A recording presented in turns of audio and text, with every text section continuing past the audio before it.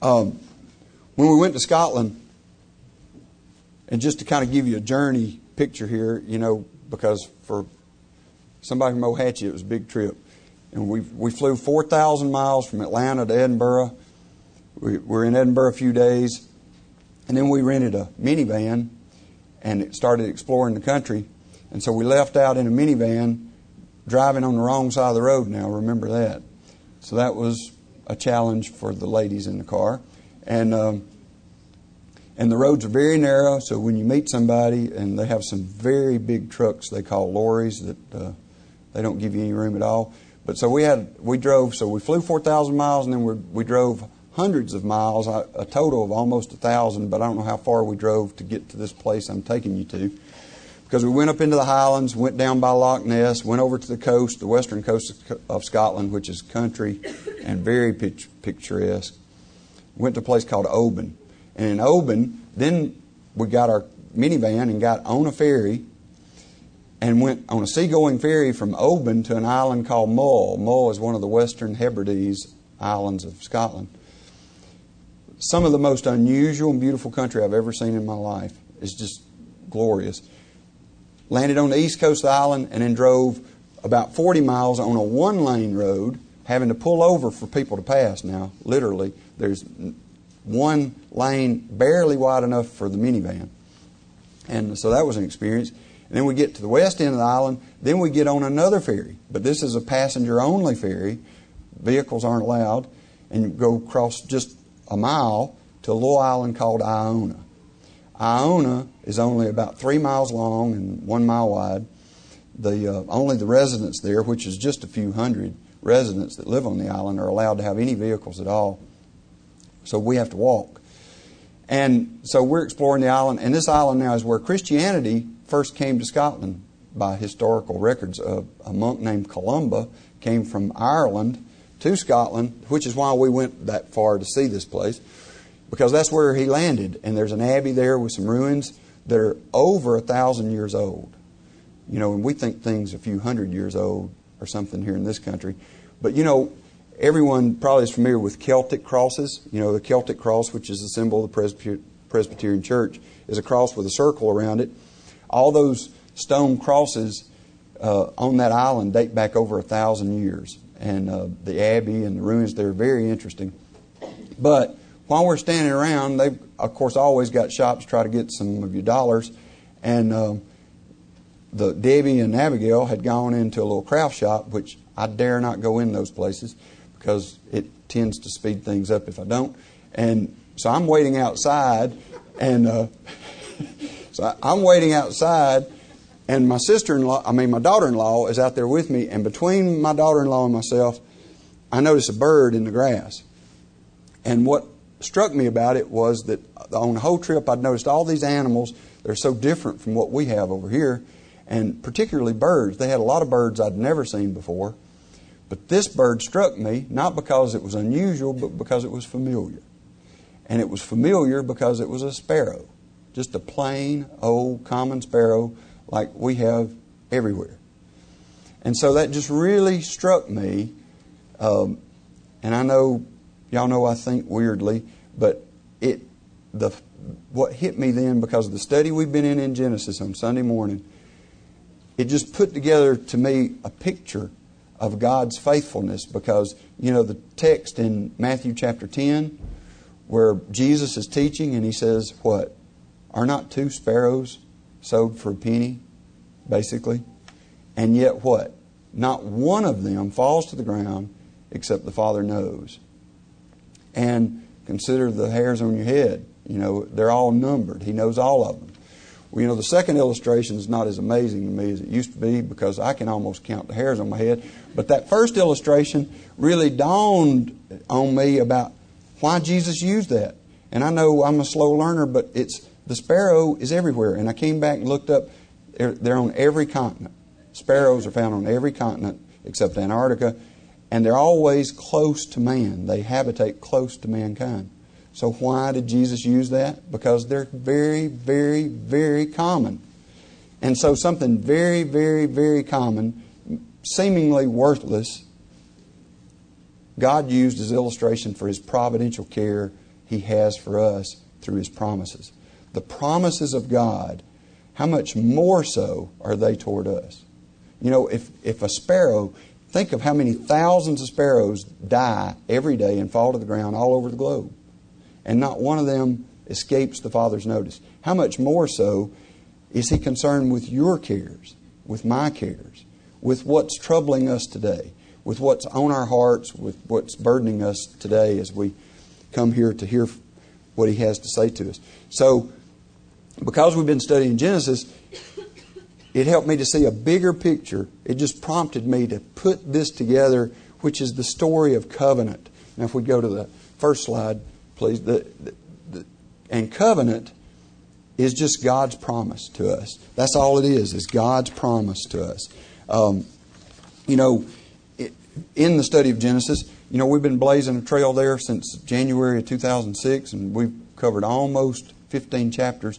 So we're moving fast, I know, but in the process, we've come to chapter 15, and that has one of the most important verses in all the Bible, which is chapter 15, verse 6, where it says that Abram believed in the Lord and He reckoned it to him as righteousness. Literally, it says that Abram stayed himself upon the Lord, or stood firm upon the Lord, or trusted the Lord. However you want to use it. That's the first use in the Bible of the Hebrew word, aman, that's translated believe. And He, God, reckoned or imputed or counted or declared it to Abram as righteousness. So here's the first use of this principle clearly stated. Of course, it's implied because everybody's saved the same way, right? From Adam to us, everyone's saved the same way. And that is justified through faith alone. And here it is clearly declared for the first time in Genesis 15. Well, and we know how important it is because of the New Testament. Paul teaches on it in Romans 4, in Galatians 3, and James teaches on it in James chapter 2. It's a tremendous verse. And I'm sure this is a verse that was Paul's favorite verse. Paul probably didn't go anywhere where he didn't say, let me tell you what Hebrews 15:6 says. So throughout Genesis and the whole Bible, we see the power and the promise of the Word of God. God speaks and things appear from nothing, right? God speaks and His children have life. God speaks and we have faith. God speaks, Abram believes, it's reckoned unto him as righteousness. So God speaks and He brings forth life. God speaks and He delivers truth. God speaks and He reveals His promises. Promises that are worthy to be believed because He is worthy of our trust. The promises are trustworthy because the promise giver is trustworthy. God is faithful, therefore His Word is faithful. Well, likewise, this principle of the promise of God's Word received through faith is central in our doctrine of sanctification. Not just justification where we're declared or imputed righteousness, but in sanctification, our ongoing walk with the Lord. How do we grow? How do we walk with the Lord? As Carlton was teaching on this morning about renewing our mind in daily Bible study. Well, the promises of God, the Word of God, is spoken to us. We receive that in faith, and so we grow in faith and obedience. So, covenant, as I have up here, is just defined as the promises of God, especially for the purposes of this message. I want us to think of covenant as just promises of God. And you see, I put the title, The Pregnant Promises of God. I know this congregation knows a lot about pregnancy. And the point is, the promises of God are full of hope. They're full of anticipation. They're full of future coming promise, future coming truth that we can count on today, seeing things that aren't as if they are. Seeing things that are invisible as if they're visible. So, remember too that there's one unified covenant. We're talking about the covenant God made with Abram, but yet it's only part of one unified covenant throughout the Scripture. God only has one covenant with man, and that's the covenant of grace. Now, as a part of that, there are many progressive revelations of different parts of that covenant that we see, as He deals one way in Eden, one way with Abram, one way with Noah, one way with Abram, one way with David. But all those are the same. God keeps just progressively revealing His covenant through different people in different ways, but it's all by grace, through faith, in Christ, to the glory of God alone. So, we look back at a point in history here in Genesis 15, which proves to be of such tremendous importance that it changes the world. It changes the world then, changes the world for 2,000 years until Christ comes, and then for 2,000 years hence, it's been changed all based on this central doctrine that comes from God focusing in on one person. And think about this. How amazing is it that God focuses in on this one idol-worshiping heathen in the land of Ur and calls him forth. And in Genesis chapter 12, which is really the scope of the messages from Genesis 12 through 25 or 24, the whole part of Abraham, He focuses in and says, "Go from your country and your kindred and your father's house to the land that I will show you, and I will make of you a great nation, and I will bless you and make your name great, so that you will be a blessing. I will bless those who bless you, and him who curses you I will curse. And in you shall all the families of the earth be blessed." In completely sovereign grace, God comes to this undeserving idolater and calls him forth from his country to a land which he doesn't know, to a faith which he doesn't know, and to a people that will come from him that is the unfolding of his covenant with the nation of Israel. Now, I know you're probably thinking, well, that's not that amazing. We all know about Abram. But think about it this way. Contrast it with what could have been. Why didn't why didn't God just send His Son Christ then? Why did He shift to this one man, Abram, in Ur of the Chaldees, and then go through 2,000 years of roller coaster with the Jews? They'd sin, He'd judge them, they'd sin and repent, and then, God would deal in a different way, and on and on. The sin of man is repeated, the grace and the mercy of God is repeated, His justice is demonstrated. But really, God chose to work this way. Remember, He's sovereign, He sits in the heavens, He does what He pleases, and if this is not evidence of it, then I don't know what is. It's also evidence to me that the Bible has to be inspired of God. What man would come up with a story like this? God sovereignly moves through history, choosing a people, choosing a person, choosing to work in ways that don't match up with us, that don't seem to make sense, and He usually chooses the lesser over the stronger, the weaker over the stronger, the lesser over the greater.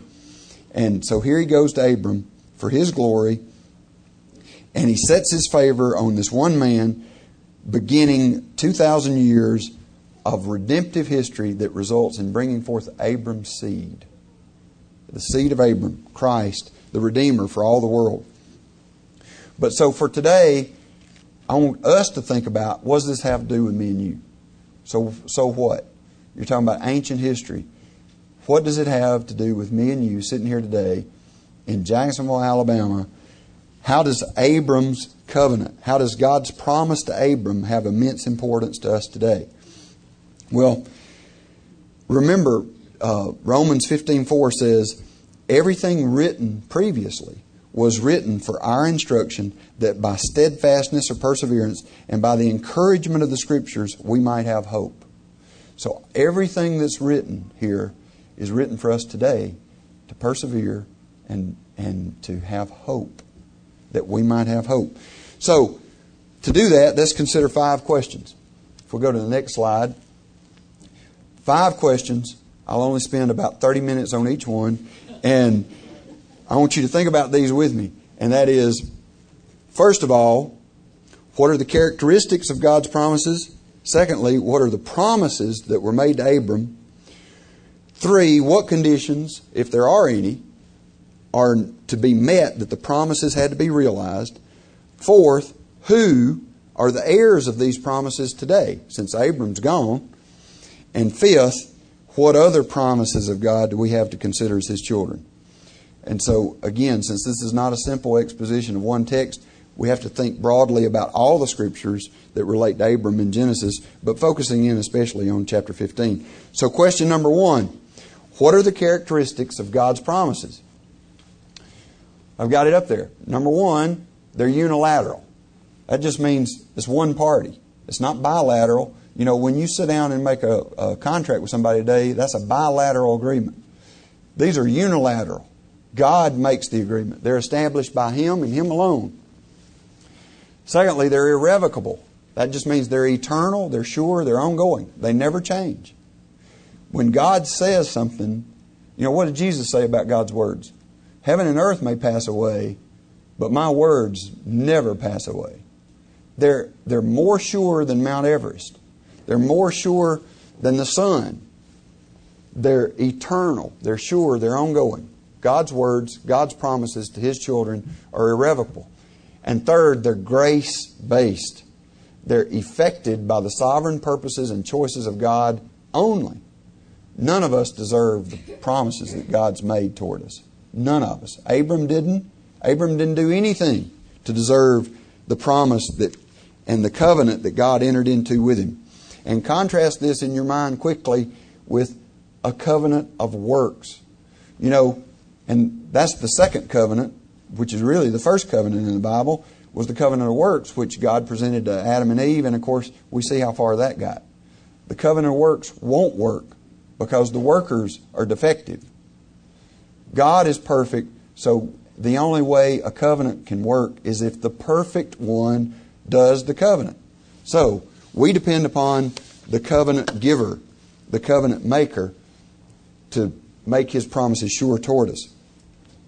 All right? So, and think about these as we move through these other questions, how these are illustrated here, even in chapter 15 of Genesis. All right, the next slide. Question 2. What were the promises made to Abram in this covenant? All right, remember now, the Abrahamic covenant is not a separate covenant. This is all part of God's progressive revelation of His covenant of grace with man that's the same from Adam to me. This is just a segment of it. But just to simplify, let's divide these promises that God gave to Abram into categories.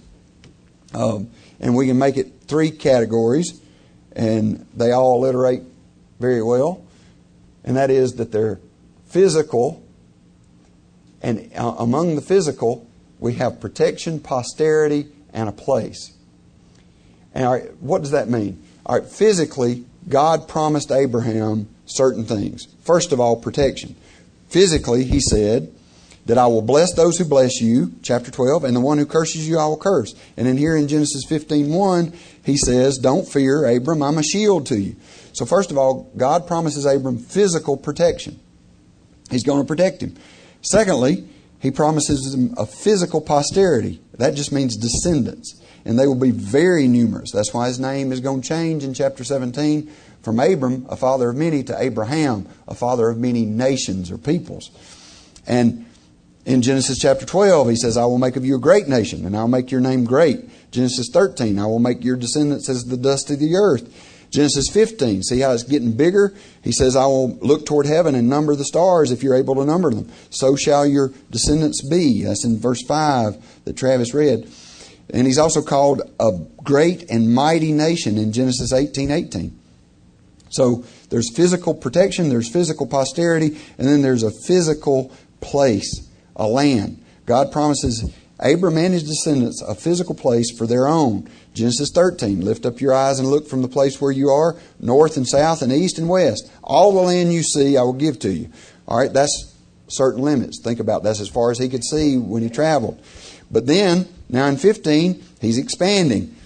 He's saying, on that day, made a covenant with Abram, saying, to your descendants I will give this land from the river of Egypt, the Nile, the great river, to the river Euphrates. That's over in Iraq, Baghdad.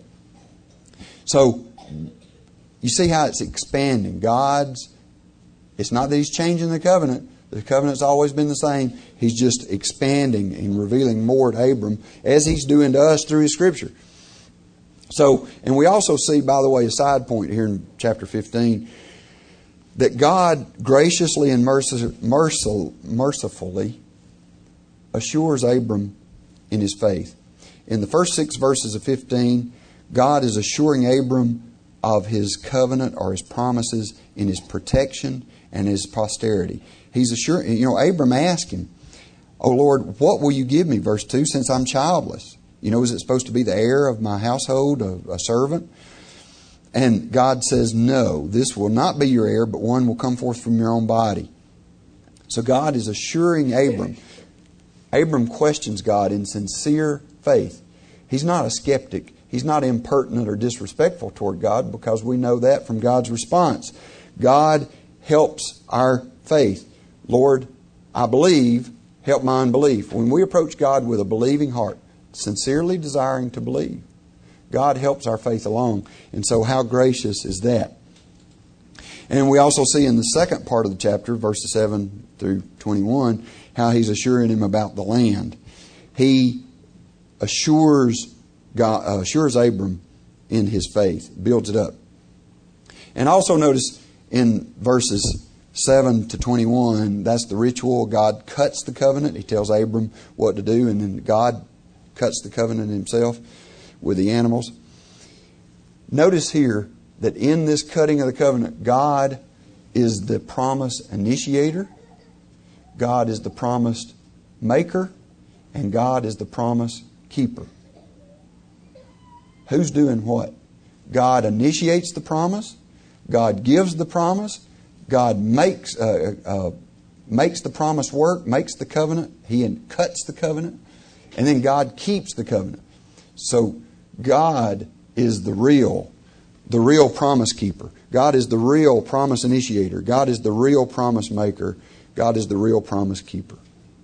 Abram went to sleep, experienced the terror and darkness, symbolizing the evil and pain that often precedes the fulfillment of a covenant. Those of you in this room, what promises of God have you seen acted out in your life? What struggles, what things have you been through where God has made Himself very real to you? In difficulties, in trials, in health concerns, in the loss of loved ones. There's been great tragedy this week in Ohatchee with the Gallagher family. A tremendous tragedy. But as the message that was spoken at her funeral said, God wasn't caught by surprise. God always is true to His promises. God always knows what He's doing, even when it hurts. And so I think, and we can't get into too much detail here, but Abram, in this terror and darkness, it just symbolizes the pain and the terror that often we go through before the fulfillment of a promise. Even the 400 years that they're going to go through in slavery before God's promise is fulfilled. Even the 2,000 years of struggle that Israel will go through before the ultimate promise of the seed of Abram is fulfilled. Even the struggle that Christ will go through before the promise is fulfilled in Him. Even the struggle on the cross that Christ will go through before the promise is fulfilled in the resurrection. So I just think it's important that we ponder that. But then, and remember, delay doesn't mean denial. God's delays is not God's denials. That's not the same thing. His timetable is not ours. But anyway, we see God passing through these cut animals. Abram just does what he's told, and then God takes over. God initiates the covenant. He's symbolized by the smoking oven and the flaming torch. He cuts the covenant, passing through the sacrificed animals. The traditional meal of these sacrificed animals was evidently consumed by God alone. So from start to finish, it's a promise and a work of God. It's monergistic. That word just means instead of synergistic, instead of we do our part, God does His part, God does it all. Even what He requires of us, God will do through us. Because all we can do of our own nature, of our own power, is sin. That's all we can do. That's our nature. That's the way we're born. That's the way we're inclined. So except God do it. If it's good, if it's righteous, it can't be done. So the second category of promises is spiritual. And that is that it's for Abram and his descendants. It's reckoned unto him as righteousness. Abram believes and God declares him righteous or justified. So isn't justification for Abram a very real spiritual gift that comes to him through the promise of God? I mean, how much more spiritual and important could it be than justification, being declared righteous, having standing with a holy God, having your sins forgiven, having condemnation removed? Now, there is no condemnation in Abram, an idol worshiper, a sinner. And yet God removes his condemnation. But think about how full that is of promise. The spiritual dimension, how full is that of promise? Because if it's not just that God removes our guilt, it's not just that God forgives us, it's that God declares us righteous. God gives us righteous standing just as Christ is before the Father, so we are because we're in Christ. So it's pregnant with promise. This promise of this covenant of Abram that God gives him. And so God says in chapter 17, this is probably the most exciting way to consider it, is listen to this. God says, I will establish my covenant between me and you and your descendants after you, to be God to you. Think about that. God says to Abram, to be God to you. I will be your God. And to your descendants after you. So if God is your God, He works for you with all His power. You know, it's like if your best friend on the school play yard is the biggest, meanest bully in the school, and he's committed to you, then you're safe. How much more so if God is for us, who can be against us? God has declared, God has promised to Abram and to us that He will be our God, that He will be for us.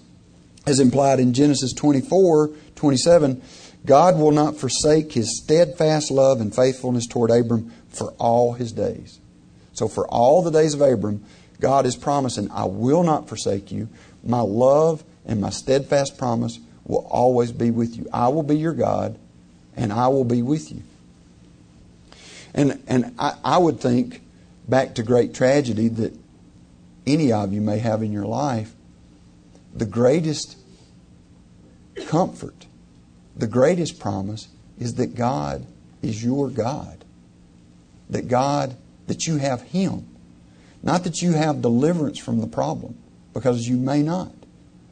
You know, Abram didn't see his covenant promises fulfilled, but he went to his death satisfied. He was buried in peace because he knew that his covenant was sure based on who gave it to him. And as we'll see in a moment, he knew the covenant went on past this life. Because that's the point. It's a great promise, but that's not all. If God is your God and if God is in total control, then doesn't the covenant go past the grave? I mean, is God confined to this life? Jesus proved He has power over death. So, God is saying, even death cannot interrupt His promises. Think about this.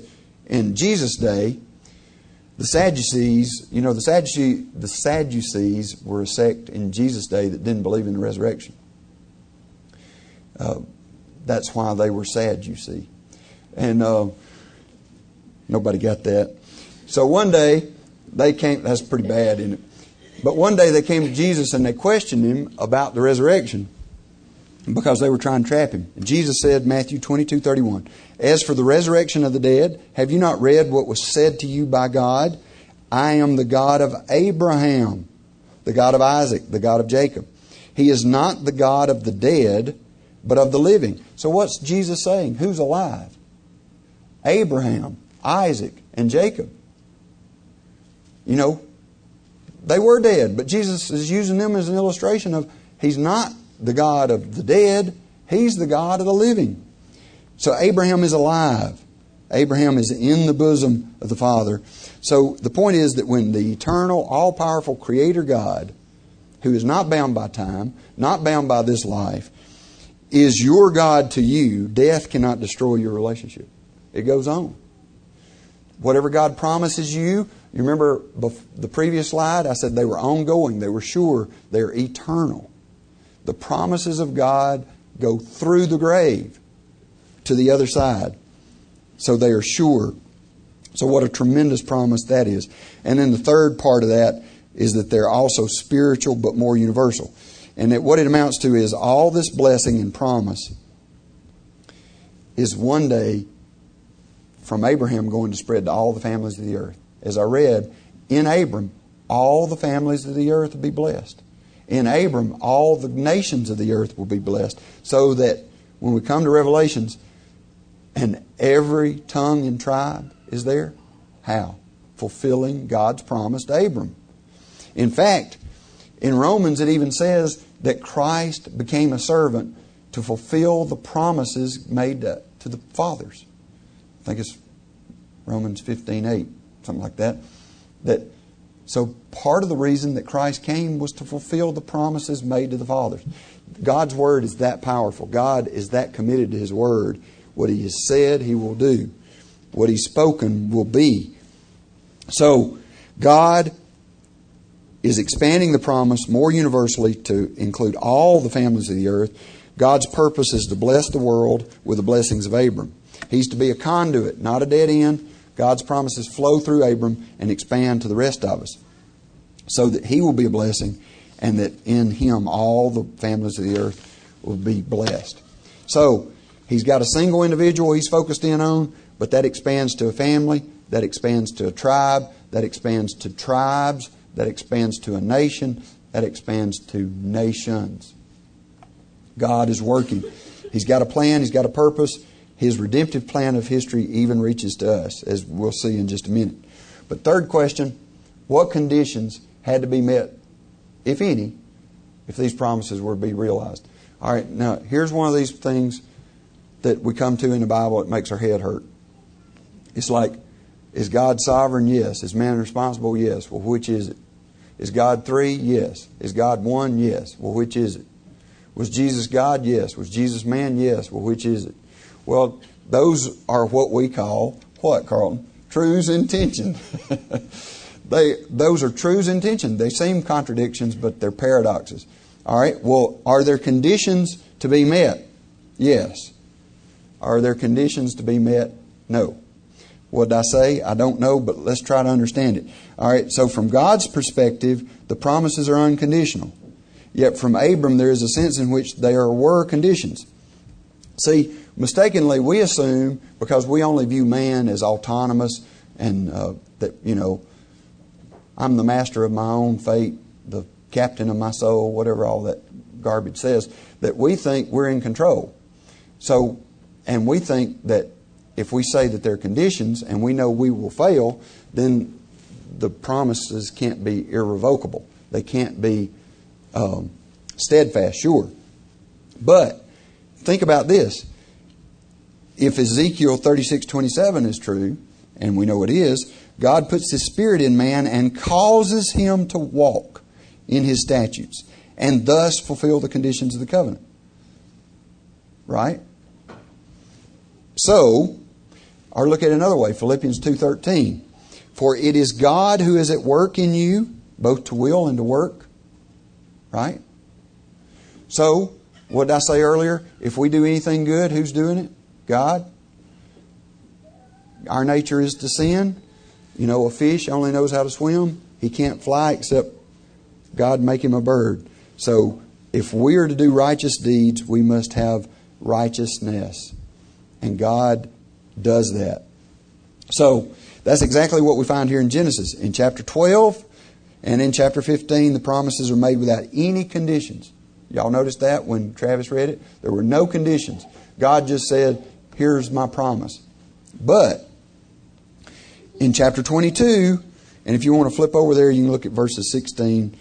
We see that the promise of the fulfillment of the promise is conditional upon Abram's obedience. Abram's just obeyed God in offering Isaac to him on the altar, and the angel of the Lord stops his hand and says, by myself I have sworn, says the Lord, because, notice that word, because you have done this and have not withheld your son, your only son, I will indeed bless you, and I will multiply your descendants as the stars of the heavens and as the sand which is on the seashore. And your descendants shall possess the gate of their enemies, and by your descendants shall all of the nations bless themselves, because you have obeyed my voice. So the promises will be fulfilled because, verse 16, Abram obeyed God. Therefore, the fulfillment of the promises was conditional based upon Abram's faith and obedience. But again, it is God who is faithful to meet those conditions through Abram. So, are there conditions? No. From God's perspective, He's got it covered. From Abram's perspective, what's expected? Faith and obedience. But who's going to give it to him? God. So has he got to do it? No. He's got to let God do it through him. Let God convince him in faith. Let the Spirit prove the truth of His Word. And then let the Spirit motivate him, incline him, and energize him to do the work that He's called to do. Same thing is seen in Genesis 18, where God says that He's chosen Abram that he may charge his children and household to keep the way of the Lord, so that the Lord may bring to Abram what He's promised. So you see, the promises are conditional. God says that his household and his descendants must do what He's charged them to do, but yet God chooses and calls Abram in such a way that they are empowered to do what's required. So, that's the paradox, but that's the way it is. But be careful that we don't jump to a Roman position and make this into a covenant of works. That's not what I said. I said that God does it. They are both conditional and yet sure. And yet they are unconditional because God does it. Works are done in self-reliance to show ourselves meritorious. But yet this is grace. By obedience that God graciously gives to Abram, the inevitable outcome of Abram's faith is based on God's gracious promise. He believed God, and he obeyed God, and he offered his son out of the gracious obedience to God's promise. So it initiates with God. So, it's one covenant, and it's all of grace. Question 4. Who are the heirs? That's the big question. Who are the heirs of these promises made to Abram and his seed? Who are the beneficiaries of the blessings of Abram? In Genesis 17:4, God says, "Behold, my covenant is with you, and you shall be the father of a multitude of nations." This seems to say that the seed of Abram will not be restricted to the Jewish nation, right? He's going to father descendants who belong to many nations. This is the way that Genesis 12 is fulfilled, where He says, "In you will all the families of the earth be blessed." In other words, it's the seed of Abram that will inherit His blessing. And the seed will include many nations. Therefore, many nations or many families or many peoples will be blessed through Abram. So who are the heirs of the promises? Every tongue and tribe and family and nation on earth that are called according to His purpose. The children of God, that's who the beneficiaries. So, this becomes real clear when you go to the New Testament, because Paul says in Romans 9, not all who are descended from Israel belong to Israel, and not all are children of Abram just because they're his descendants. But the children of the promise are reckoned as descendants. So, my question for you today is, are you a child of the promise? Are you a child of the promise? Are you in the seed of Abram? You know, when John the Baptist was speaking to unrepentant Jews, he says, "Do not say we have Abram as our father." And Jesus told them, if you were Abram's children, you would do what Abraham did. In other words, there are many Israelites, most Israelites, that are not children of the promise. Well, unfortunately, there are many Christians who are Christians in name, who are churchgoers or church members in name, who are not children of the promise. And that's the point.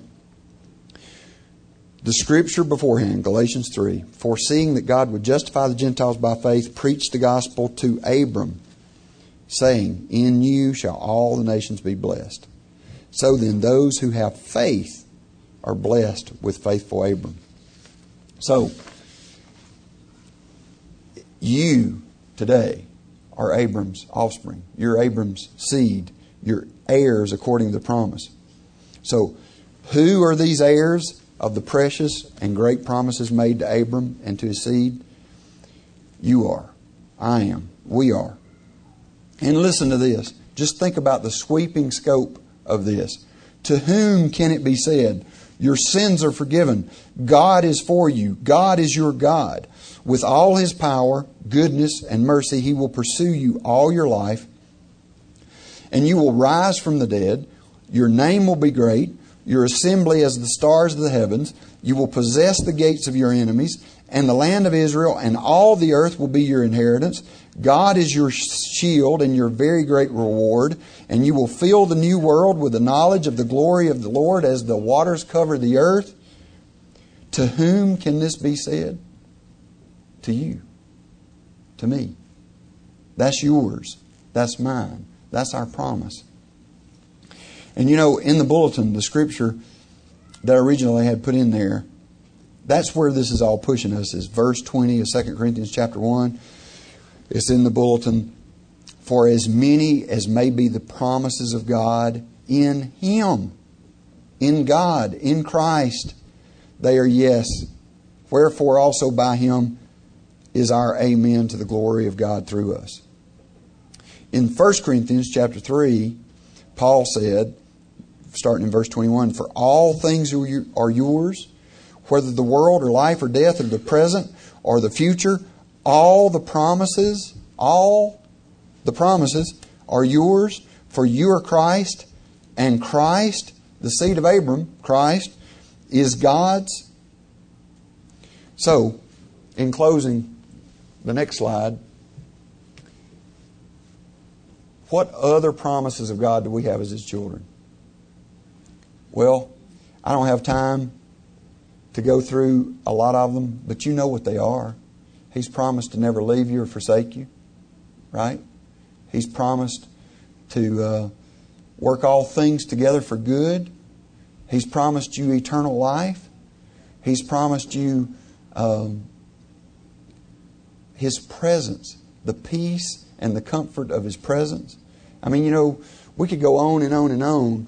Now, a lot of times we make into promises things that aren't promises from the Bible, and especially that gets corrupted with TV evangelists. But the promises that you know to be sure, those are spoken by God. He is the initiator. He's the maker. He's the keeper of the promise. So they're sure. So my question to you today is, what are you facing? What are you dealing with? Because see, when I saw that sparrow on the ground and the sweeping scope of God's promise dealing with man from Adam all the way to me, and focused in on the covenant of Abram as the key, the cornerstone of that redemptive history, it hit me that the things that I struggle with, how stupid, how silly, that I am worried that God can't handle my silly problems. I mean, here is the creator of the universe, the one who spoke everything that there is into existence. And He's got time to keep up with every sparrow on earth. He's got time to keep up with every hair on every head on earth. And I think He doesn't care about me, who He died for. You know, did He die for a sparrow? Did He give Himself for a sparrow? So my point to you today is, whatever you're dealing with, the promises of God are yes and amen in Jesus. Whatever it is, I don't know. You fill in the blank. But they are yes and amen in Jesus. Don't doubt them, but trust them to the point that Abram did, who believed God to the point that he gave, as God would, gave his own son Isaac on the altar, as Hebrews tells us. In chapter 11, Hebrews tells us that he did it knowing that God was able to raise him from the dead. He so believed God's promise. He said, well, you've promised me a posterity and a descendants, and yet you're telling me to sacrifice my son, so you evidently are going to raise him right back up. And I don't mean it was that simple and that easy for him. But I'm saying he had that faith in the promise giver. He had that faith in the promise keeper. I close with this illustration. Adoniram Judson, I had the quote up there before, that he gave. Adoniram Judson was a Baptist missionary to Burma. And when he went to Burma, he had no fruit, very little fruit. He gave his life there. He struggled there for 27 years in Burma. He had 2 wives to die. And why the third one married him, she should have thought about that. But anyway, he had 2 wives to die on him in Burma, lost several children, struggled the whole time. And then when England went to war with Burma, they imprisoned him, threw him in prison. And the prison was terrible, terrible conditions. And he struggled with that. And while he was in prison, he got a letter. And that letter came from someone who asked him, what's your prospect? He said, what do you think the prospect for the future is? That's what he said. So what do you think the prospect for the future is? Referring to the heathen. Because you're in prison, you're suffering, you've had all this failure. After 10 years, I think he'd had 10 converts. And he said that in response to that, he said the outlook is as bright as the promises of God. Sitting in a jail cell, suffering with a fever, Adoniram Judson said, the outlook is as bright as the promises of God. So, as I say, sometimes there's delay, sometimes there's denial, sometimes we don't see the promises working out the way we want them to. But God's promises are sure. God's promises are faithful. God is faithful. And we can count on His Word to be accomplished in our lives.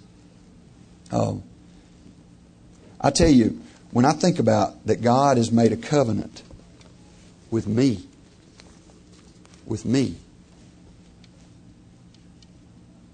it's overwhelming.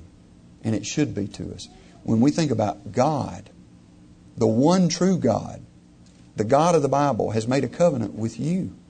He's made a promise with you. And those promises are many. It's all the promises He gave all the way through the Bible to Abram and everyone else. And they are yes and amen. How much greater do we stand here on the shoulders of those faithful giants? And we look back and we have the real history of Christ. Christ is the yes and the amen to all those promises. So, maybe what we ought to do, you see, if you go back to that last slide, Cody, thank you for pulling that up. But the last slide there, see, where it says, when we think of our commitment to God, we should first think of His commitment to us. So rather than thinking of what we can do to grit our teeth and be committed to God, just rest upon the faithful promise of His commitment to you. He is committed to you. And if God be for you, who be against you? If God has promised you, then what could fail? He's faithful and sure. His promises are yes and amen in Jesus. And in closing, I know Carlton's going to come up and we're going to sing one song. And I'm not going to sing this as a prelude, but I thought about the best summation of this is, what's our response? Is that we believe, and another word for that is trust, and that we obey. And you know the song, trust and obey, for there's no other way to be happy in Jesus but what? But to trust and obey. So I'm just saying, God's spoken. God has said what He meant to say. He didn't stutter, and it stands forever. And so, whether it's for justification, for salvation, or whether it's for sanctification, our ongoing walk and growing relationship with Him, I'm asking you today to think about, where do you need to trust God? Where do you need to obey God? What promises has He given to you in your life or your situation that you need to Believe and obey. If it's for salvation, then He's commanded you. Believe and obey. If it's for growing in grace, He's commanded you. Believe and obey. So that's my challenge to you today. And we'll sing and then we'll pray.